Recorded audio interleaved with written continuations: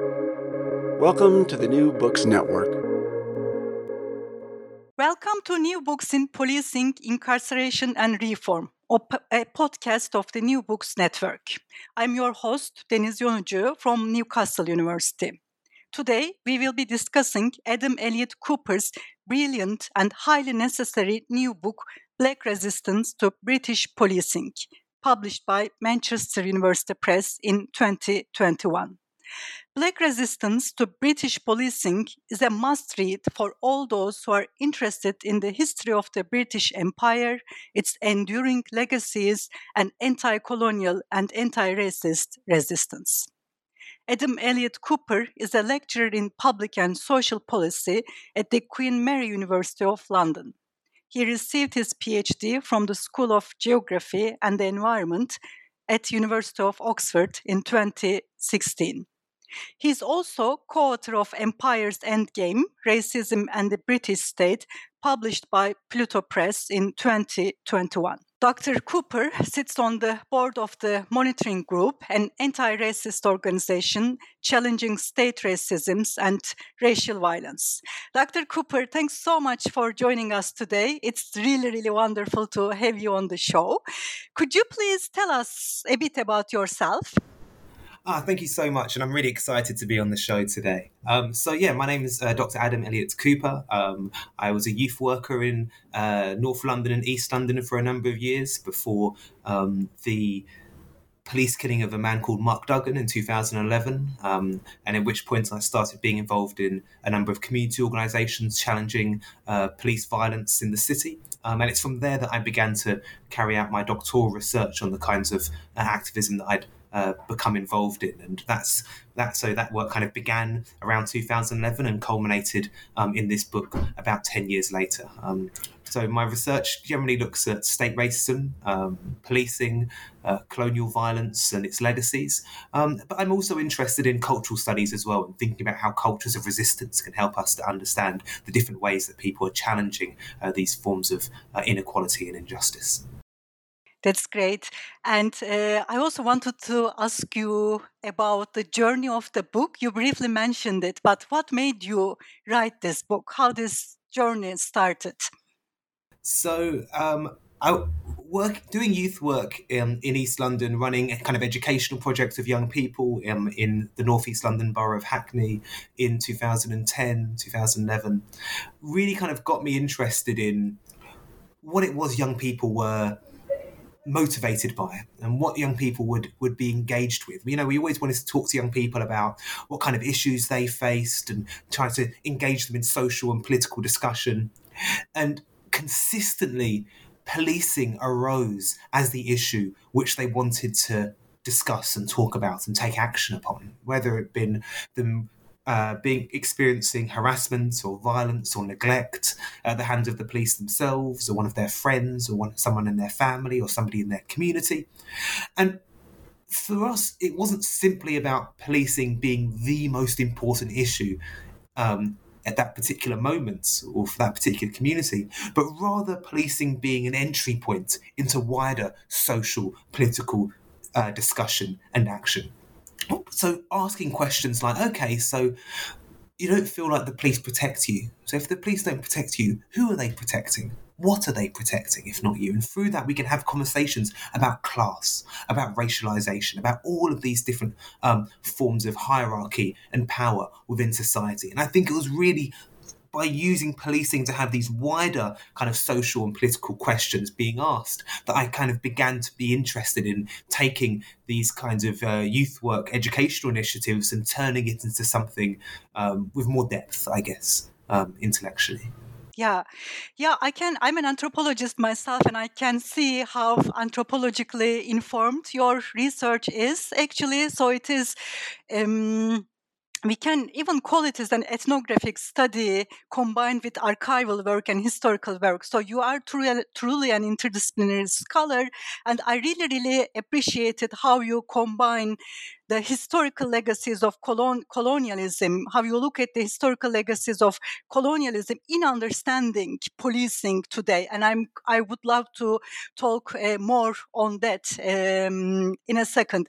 But before that, as you mentioned in your book, the works on resistance to police violence or police brutality or police power in general pretty much focused on the United States.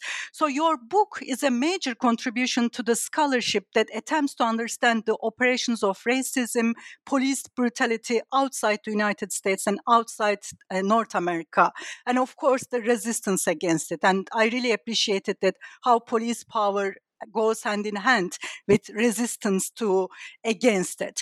And while analyzing Black resistance to police power, you put Black women activists' work at the center of your analysis, such as Brixton Black Women's Group, United Black Women Action Group. And even though they were Black women, were main actors of the organization of Black resistance against British policing, their activities were often overlooked, as you mentioned in the book. So can you tell us a bit about the history of Black resistance against British policing and women's role in organizing this resistance? I think there are 2 or 3 reasons why I thought it was important to use as case studies campaigns which think about gender as well as race and class in their resistance to policing. I think that one of them, as I mentioned in the book, is because gender is such an important way in which police violence and state power is rationalised, particularly in the colonial context. So in these colonial contexts, it isn't just about the colonial states saying these colonized peoples, these enslaved peoples are violent, are wayward, are criminal, are immoral, are unintellectual because of how they're racialized, or where they sit, or simply because where they sit in the class hierarchy. It's also about how they're gendered. Right? So this can be framed if we think about the context of slave colonies in the Caribbean, enslaved people being gendered as being sexually promiscuous or sexually violent, and therefore in order to control and repress and contain this promiscuity, we need this system of enslavement. We need this system of incarceration. We need this system of colonial rule in order to repress this. And you see comparable forms of gendering on the British mainland connected to these colonial legacies as well. Right, so we see the way that black men, for instance, are framed as being hyper-violent, hyper-masculine, hyper-dangerous, and so therefore I feel like we need a feminist analysis to unpack all of these kinds of gendered as well as racialized and classed forms of oppression. And so therefore it made perfect sense to me to find the ways that that black women were engaged in these kinds of struggles, some of whom might have identified as black feminists, some of whom may not have, but in bringing forward and bringing to light the ways that they understood gender as well as race and class as being fundamental ways that policing was rationalised in these colonial and post-colonial context. So some of those were in the colonial context. I look at activists such as Elmer Francois in colonial Trinidad, who was an organiser with domestic workers and with unemployed people, who saw the way that women were being exploited, working class black women being exploited in places like Trinidad through domestic work, and so brought a feminist analysis to her organising against the colonial regime.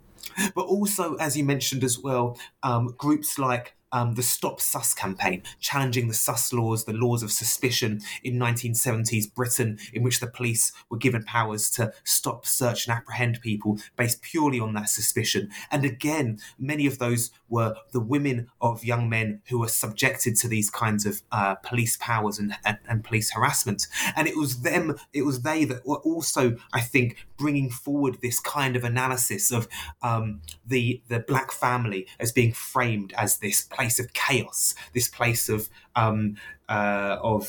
promiscuity, this place of this place where there isn't a legitimate claim to be made. And so I wanted to really unpick the kind of complexities and the messiness of utilising the black family as a site of resistance by these black women as well. And so rather than there being this kind of uniform, kind of simple black feminist analysis going from the colonial period to 21st century Britain, there is a real messiness. There is a huge difference. And there is a I think a power to that plurality of different approaches to the way in which black resistance to British policing is gendered. And I wanted to really bring to light the diversity of views and approaches that we've seen across the years and the centuries. Mm-hmm. Definitely. And you do an excellent job showing how racism cannot be understood without looking at the operations of gender and how gender and racism are deeply intertwined. So I think this book should also be assigned in gender classes as well, to show how colonialism is also not only a deeply racist project, but also a deeply gendered process. So you put gender at the heart of your analysis of racism, and I really, really found it very important. Also, as much as it is about resistance to policing, your book is also about racism, and here is when your interest in cultural studies comes, I guess.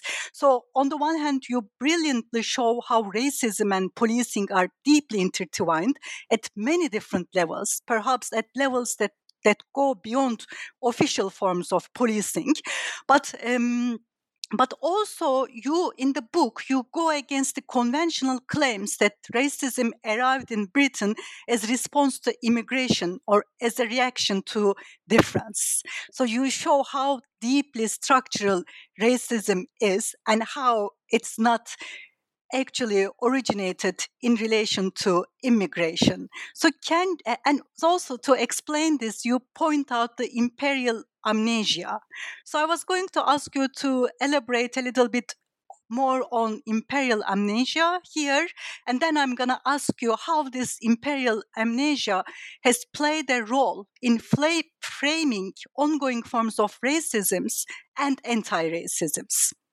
So there are lots of examples of this, but one really stuck out to me during the Black Lives Matter protests of 2020, in which news pundits and commentators would argue that really this is an American problem. This is a US problem, which maybe, we can understand this as something that, exists in the United States. There's this history of segregation. There's this history of slavery, which means that there are still profound racial inequalities in the United States. But here in Britain, we didn't have slavery here in Britain. We didn't have segregation here in Britain. And what we really have are a legacy of immigrant groups which haven't yet integrated, and we haven't quite managed the kind of multicultural question yet as effectively as we could. But of course, British racism didn't arise from people from the Caribbean and Africa and Asia migrating to Britain in significant numbers. British racism arose from Britain going to them centuries earlier.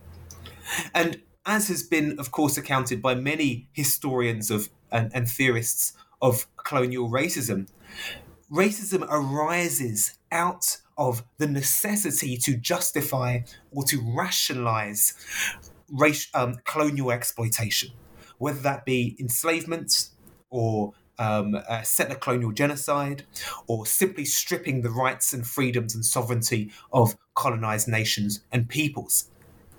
And so it's through those legacies of colonial racism that Britain has exported across the globe, including, of course, to its most successful settler colony, the United States. Exactly. We must utilise to understand how racism operates on the British mainland today. And I think that because there is this geographical disjuncture, this geographical gap between Britain and its former colonies, it's been able to create this conceptual gap between its own racism today on the British mainland and the histories of British racism which have existed and continue to exist across Africa, Asia, and the Caribbean and Australasia. Exactly. You in the book you say that I'm trying to find it. Racism is one of the most important ideological exports of the British Empire. So, as you rightly point out, the connection between the United States and Britain and British Empire is often forgotten. So, it's really important to bring out those connections to show how the enslaved people ended up in the United States, the role British Empire played in enslaving millions and millions of people and in North Atlantic slave trade. Also, so on the one hand, you point out these historical connections, but also your book engages in a very, very brilliant way with the current debates on racism in the United States. Not in the United States, in the United Kingdom. So again, the similarity is striking. So now we are more easily, in a way, addressing racism in the UK and elsewhere because thanks to the Black Lives Matter movement and thanks to the entire racist movement both in the United States and in the United Kingdom. But also with all this, it became very popular to talk about racism in very quote unquote, in very non-anti-racist way, let's say. So you criticize the use of the concept of white privilege. You criticize the use of the concept of hate crime and attract our attentions to the ideological effects of such notions. And you argue that on page 20, racism is not a system that can be checked. And then you talk about state-sanctioned anti-racism, state-managed anti-racism, and the dangers of state-sanctioned anti-racism. Could you elaborate more on that, please? So I think that one of the ways that the state has responded to anti-racist campaigning in Britain is to try to incorporate some of the assumptions and views of anti-racism, but into a state-managed system. So what do I mean by that? One of the fundamental things about the history of British anti-racism is that it did not begin on the British mainland. It began in Britain's colonies. And people's experience of racism wasn't the everyday microaggressions or humiliations or forms of prejudice that they might experience from a co-worker or a neighbour or somebody else in their community. It was an experience of racism which was fundamentally linked to being exploited by the Europeans who might have owned the mines they worked in, the factories they worked at, the fields they toiled in. It was an experience of racism fundamentally linked to capitalism and imperialism. And when they resisted those forms of exploitation, it was the state which entered the arena to repress these forms of resistance. And I look at Trinidad as one of the examples of that. And so this understanding that racism is something which is fundamentally linked to capitalist exploitation, right? It enables capitalism to exploit people differently. It's fundamentally linked to state power because it's a way of that the states can rationalise the use of violence and coercion and other forms of control. Means that in order for us to resist racism, we have to take this as the primary points in which resistance is targeted. And so what forms of state-sanctioned anti-racism do is strip anti-racism of both that history of anti-colonial resistance, but also strip it of the politics of its critiques of both the state and of capitalism. And so it reduces anti-racism to a critique of interpersonal interactions, of privileges that somebody might experience on an interpersonal level. and reduces anti-racism to effectively politically correct language and saying the right thing in the right circumstance. And so Definitely. what I really want to do, and I think one of the reasons for me policing is so important, as I mentioned before, isn't because policing is somehow the most important issue facing anti-racist campaigners today. But instead, what policing does is it forces us to engage with state power. It forces us to understand racism, which is something which is intrinsically linked to the power of the state. And it's that entry points that I feel helps us to better understand policing as a way of understanding racism in these structural forms linked to imperialism, linked to capitalism, linked to state power, rather than reducing it to these interpersonal interactions. Definitely, definitely. And in this way, actually, it's very similar to Mikol Siegel's approach to police work as violence work, reproductive of racial capitalism. So I can see the parallels between your work and her work as well. And also, as you mentioned, one of the perils of state-managed or state-sanctioned anti-racism is to reduce anti-racist resistance into an identity politics. So you so powerfully argue that on page 19, race and blackness is not simply an identity. And I think that's such a powerful statement to show that no, this is not related to identity. This is historical. This is structural. There's centuries and centuries long structural racism intertwined with capitalism in operation in here. So you cannot solve these issues with diversity programs or diversity projects or including with one or two more black or brown person into your workplace or wherever you are. So I found your arguments about state-managed anti-racism extremely timely and extremely important, and something that we need to resist against. And here the centuries-long going anti-racist struggle, or pay attention to that. So I really appreciated that that you bring those voices back into discussion and make the connection. So in one of your chapters is titled "We Didn't Come Alive in Britain." A black activist's words, I guess, that mentioning that we started this struggle back in our country colonized by Britain, and we continue struggle in the mainland Britain. And if I could just quickly say of course, that please. I think diversity initiatives are often considered to be something quite new. They're often considered to be modern and progressive, and the something which is very 21st century. But of course, Britain has been doing diversity initiatives for a very long time.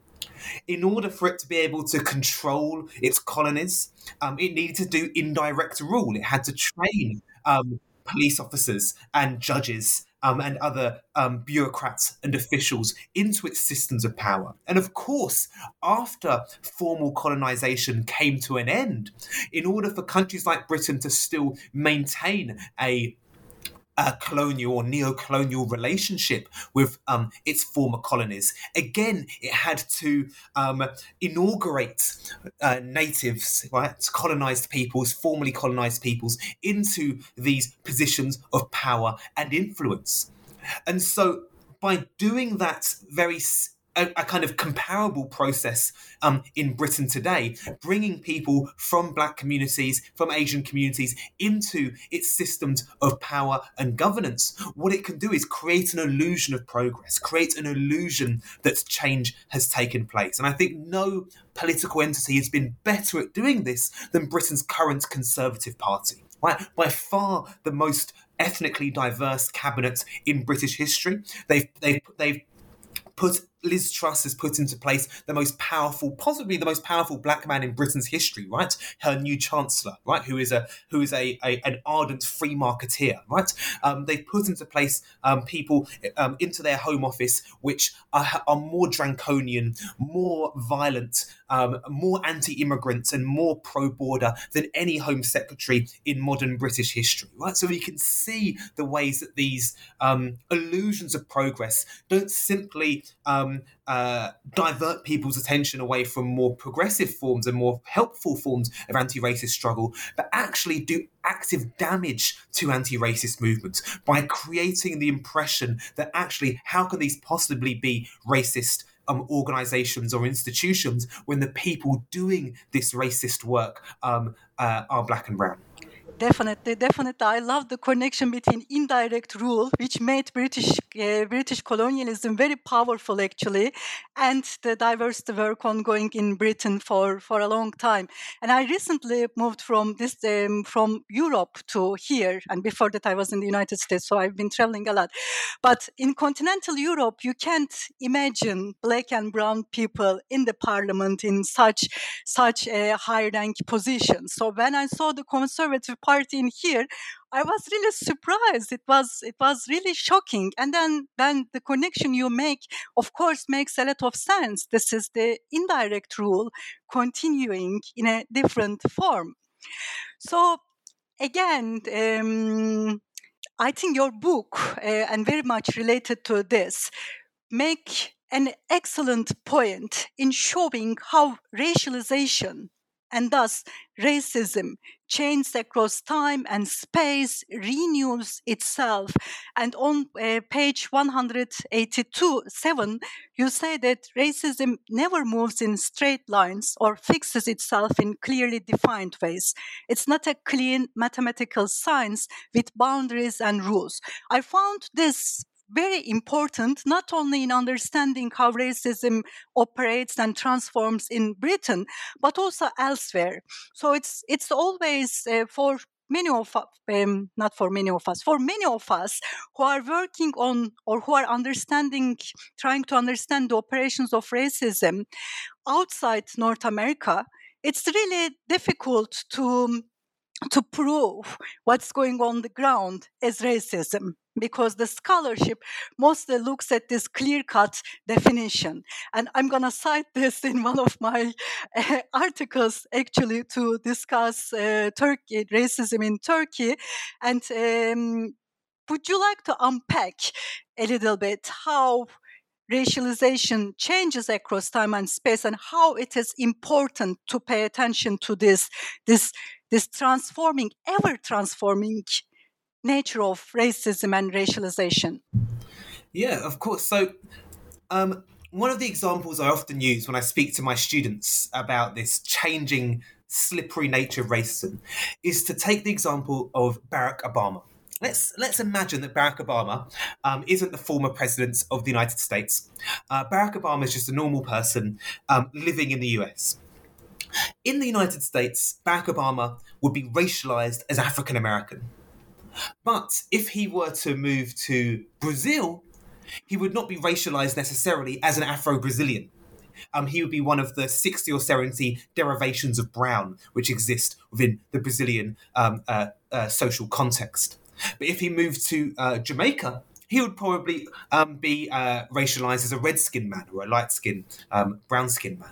And if he moved to South Africa, he would probably be racialized as coloured, right, rather than simply black or white or Indian, which are the kind of four racial categories of the apartheid regime. And if he went to Kenya, where his father is from, he would probably be racialized as a Mzungu, right? And in many ways have similar kinds of experiences as somebody with two white parents. So what's important here is that in these different social contexts, Barack Obama's, of course, his biology doesn't change, but how race is socially constructed changes.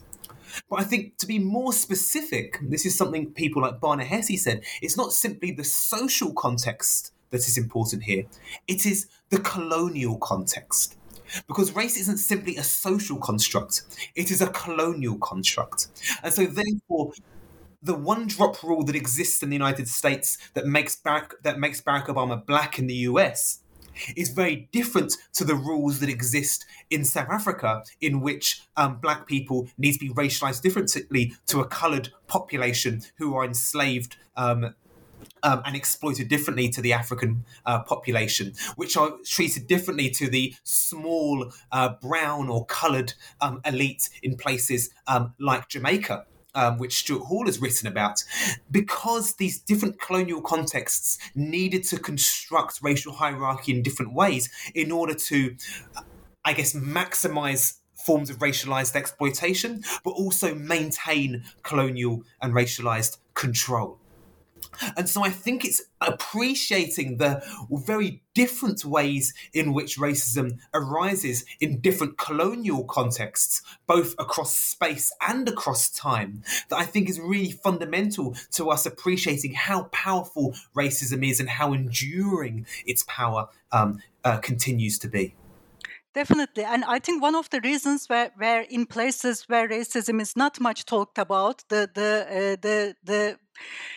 the desire to not to talk about racism is actually the fear of talking about colonialism.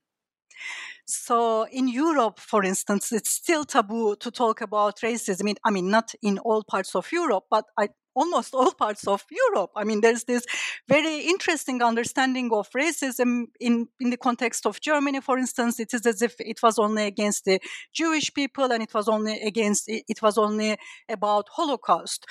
But we don't talk about German colonialism, or we don't talk about colonialism in other parts of Europe and also in the global South too. So colonialism is not only limited to the United Kingdom or North America, but it's an ongoing social issue.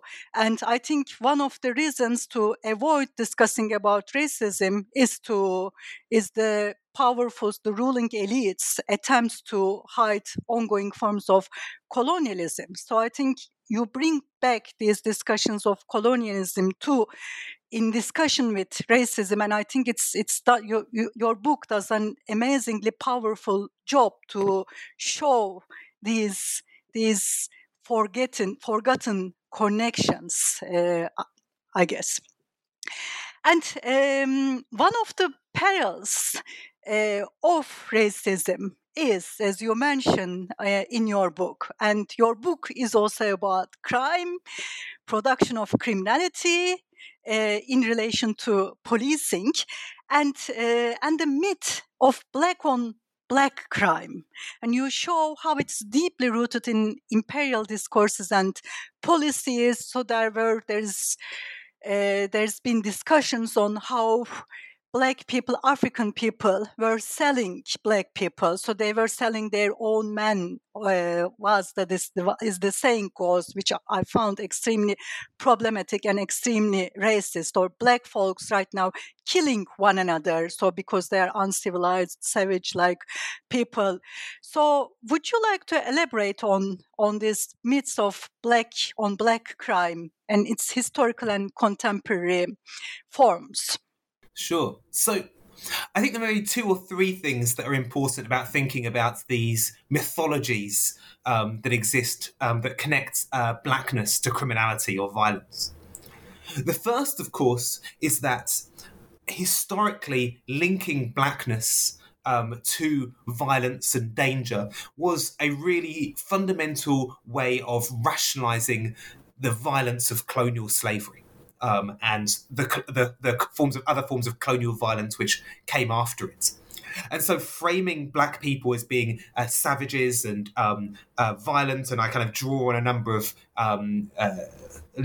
literary figures as well as scientists and philosophers who kind of peddle these mythologies within their own work, is a really crucial way of, I guess, countries in Europe, such as Britain, being able to simultaneously claim that they are the bastions of the Enlightenment and all the freedoms and liberties and rights that come with it, while at the very same time becoming the largest slave trading nations in human history, right? By overseeing the genocide of indigenous peoples across the Americas and Australasia, right? By stripping the rights and freedoms of colonized peoples across Africa and Asia. But what's also, I think, really important is that what the legacies of this pattern of racial thinking does is it enables the emergence in the 20th century, particularly on the British mainland, of racial categories of crime. And I talk about some of these categories of crime in the book, particularly in some detail mugging, but in more detail so-called knife crime and gang crime. And mugging and knife crime or gang crime I think it's useful to think of them not as crimes, but as categories of crime. Right? And what does that mean? That means that there isn't anything in the kind of statute books or in legislation that mentions mugging or gang crime or knife crime necessarily. These are categories of crime that emerge in particular historical moments. And so in the 1970s, the category of the mugger kind of emerges in Britain. It's used in political rhetoric by politicians, by certain sections of the press, as well as in press statements by the police. And it's kind of borrowed from the United States. And what this new category of crime does, it kind of vacuums up lots of existing crimes, theft, robbery, assault, and what have you, into this new category of crime, creating the impression that there is a new problem, that there is a different problem. And if there is a purportedly new and different problem, it can be attributed to a new and different people. And it is young black people to which this new category of crime, and therefore this allegedly new problem, is attributed. And we see a similar process emerging in the early 2000s in relation to knife crime. Crimes involving knives, of course, have existed for hundreds of years, as long as knives have existed, really, right, across Britain. But we see this category of crime, knife crime, emerging in the early 2000s, not in response to an increase in crimes in which a knife is involved, but rather a kind of media, political and police-led moral panic in relation to black criminality and black violence. And so it's from this new category of crime, knife crime, that we see the police begin to record crimes differently and therefore create the impression there is a new problem, that there is a different problem, right? And it's very difficult to find out how much so-called knife crime has increased in the last 20 or 30 years in Britain because of the way that crimes have been recorded has changed so much. And as this category of knife crime becomes popular among politicians and the press, police begin to record crime very differently and start to use this new category of crime to record forms of forms of harm or crime or what have you that involve a knife. So again, this can, as I mentioned, this can create the impression that this is a new problem in Britain, that crimes involving a knife are new and they are different, and therefore need to be attributed to a so-called new and different people. And again, it is young black people for whom this allegedly new problem is attributed. And so therefore this enables a couple of things to happen.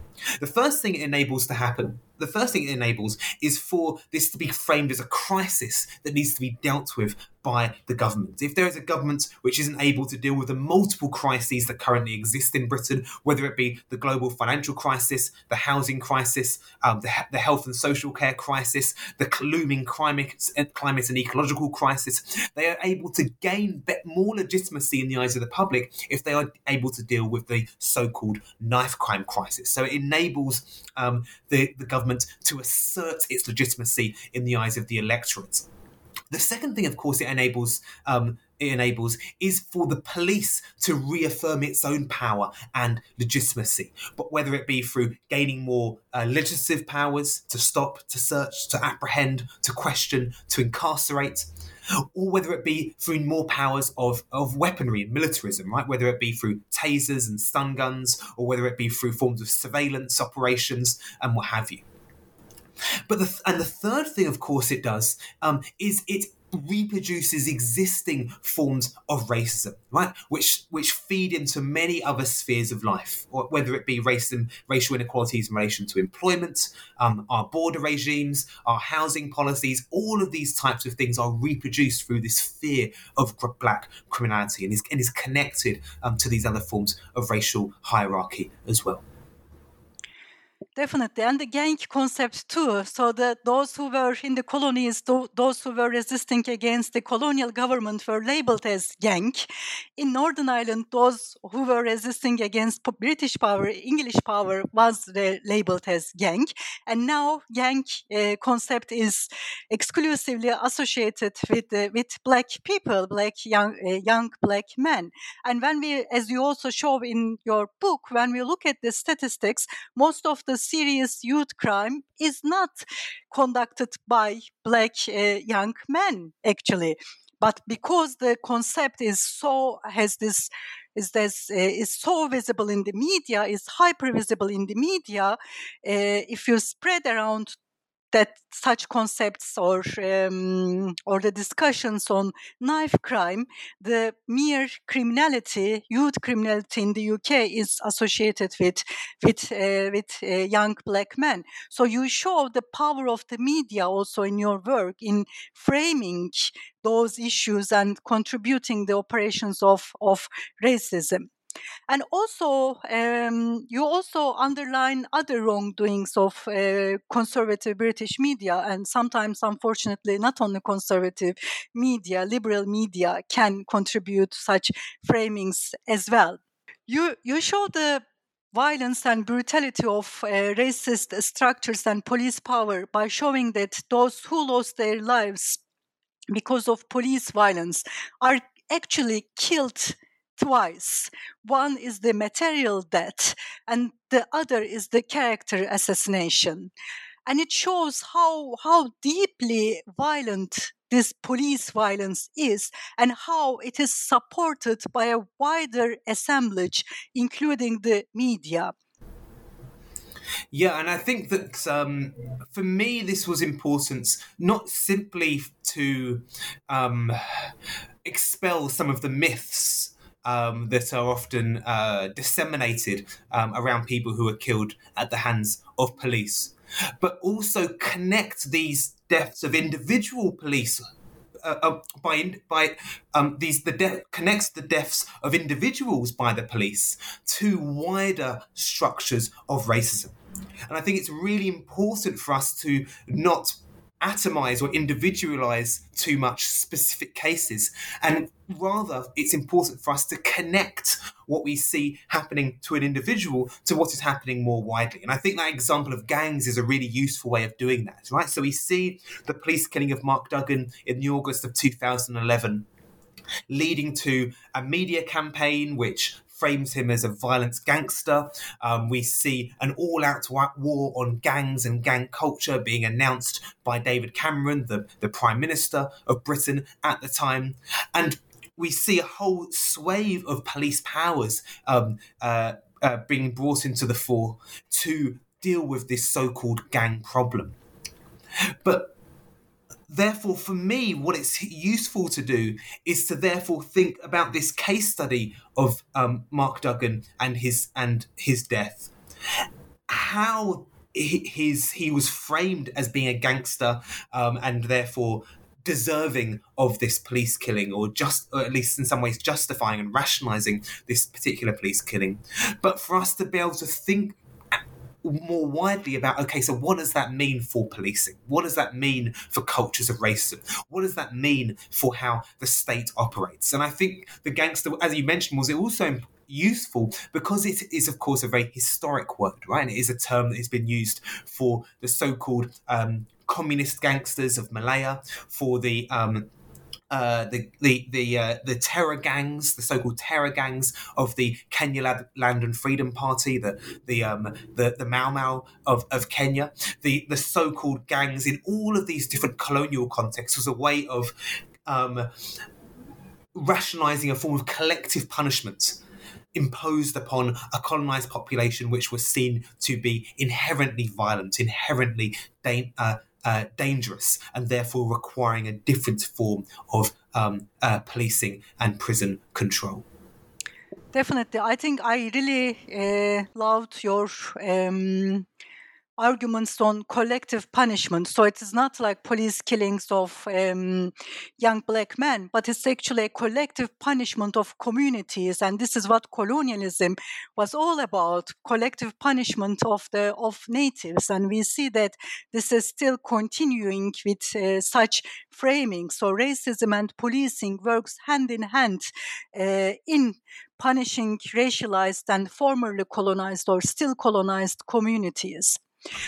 If I could just add one more of course, please. Yes. I think it's really important as well to think about how the role that class plays here as well. Because while these police powers in relation to criminalising so-called gangs or people involved in mugging or knife crime, all of these categories of crime, they are introduced through these kind of racial ideas and imagery and other forms of racism.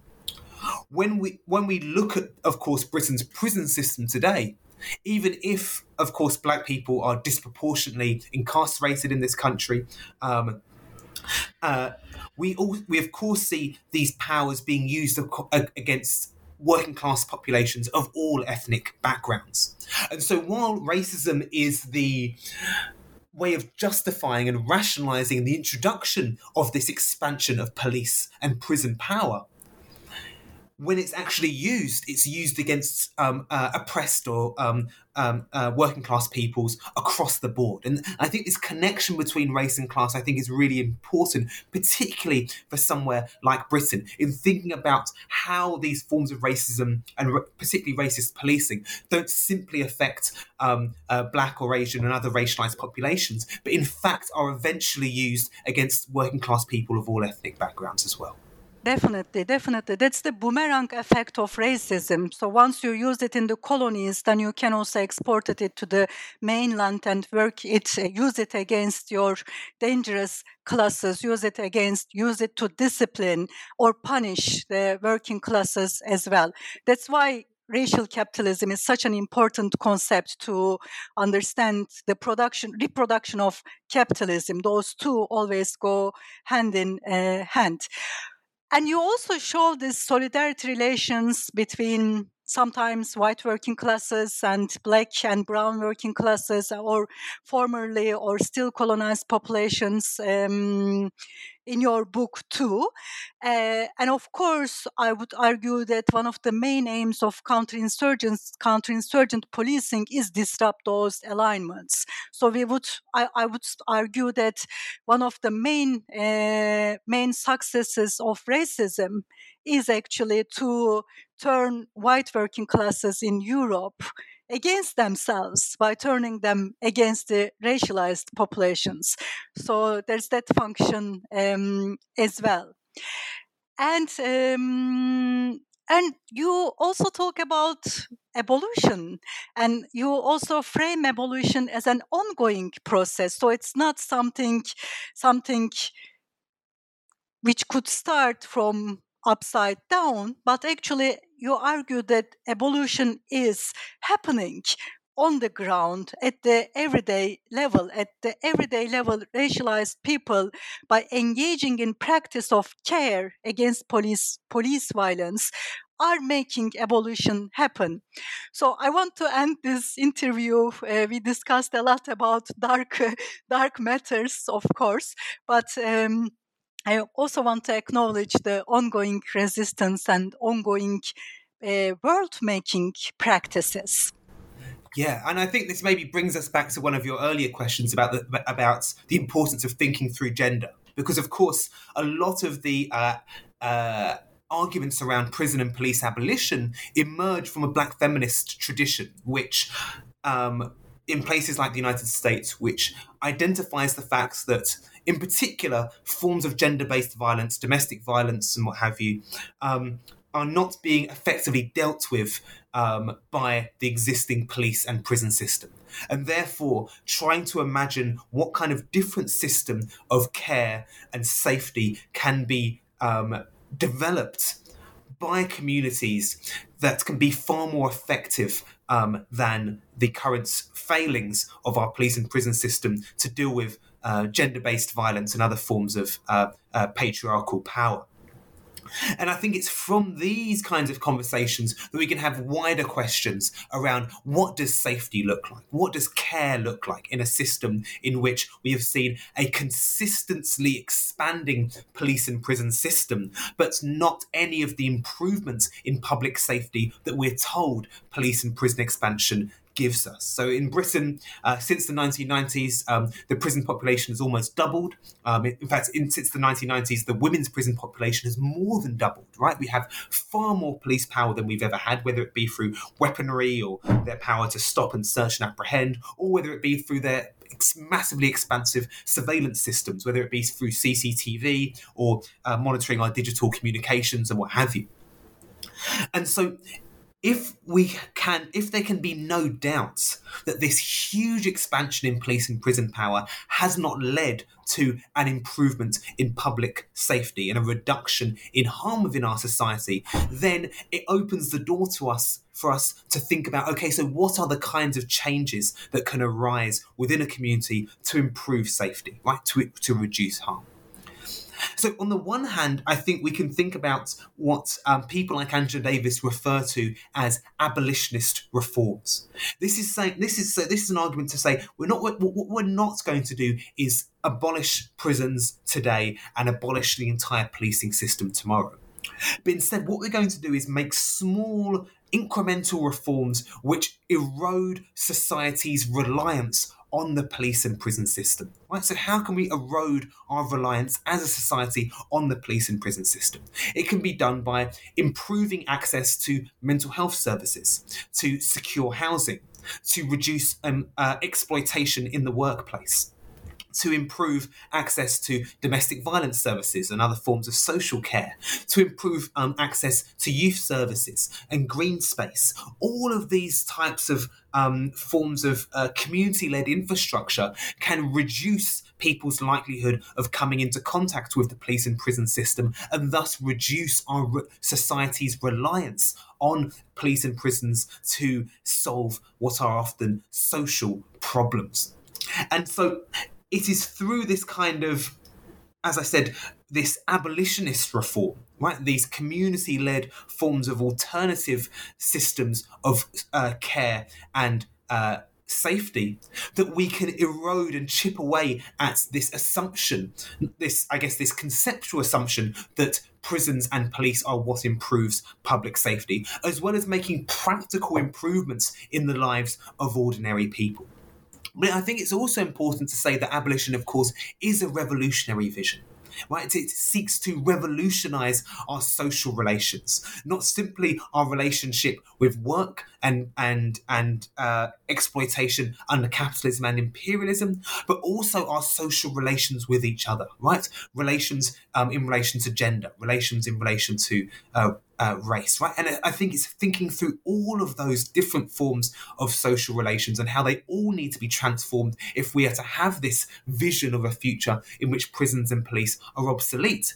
I feel that these kinds of arguments for abolition are so important, not simply for the everyday and how we interact with each other, but also for a broader vision of thinking through a future which sees a world beyond these forms of hierarchy and exploitation.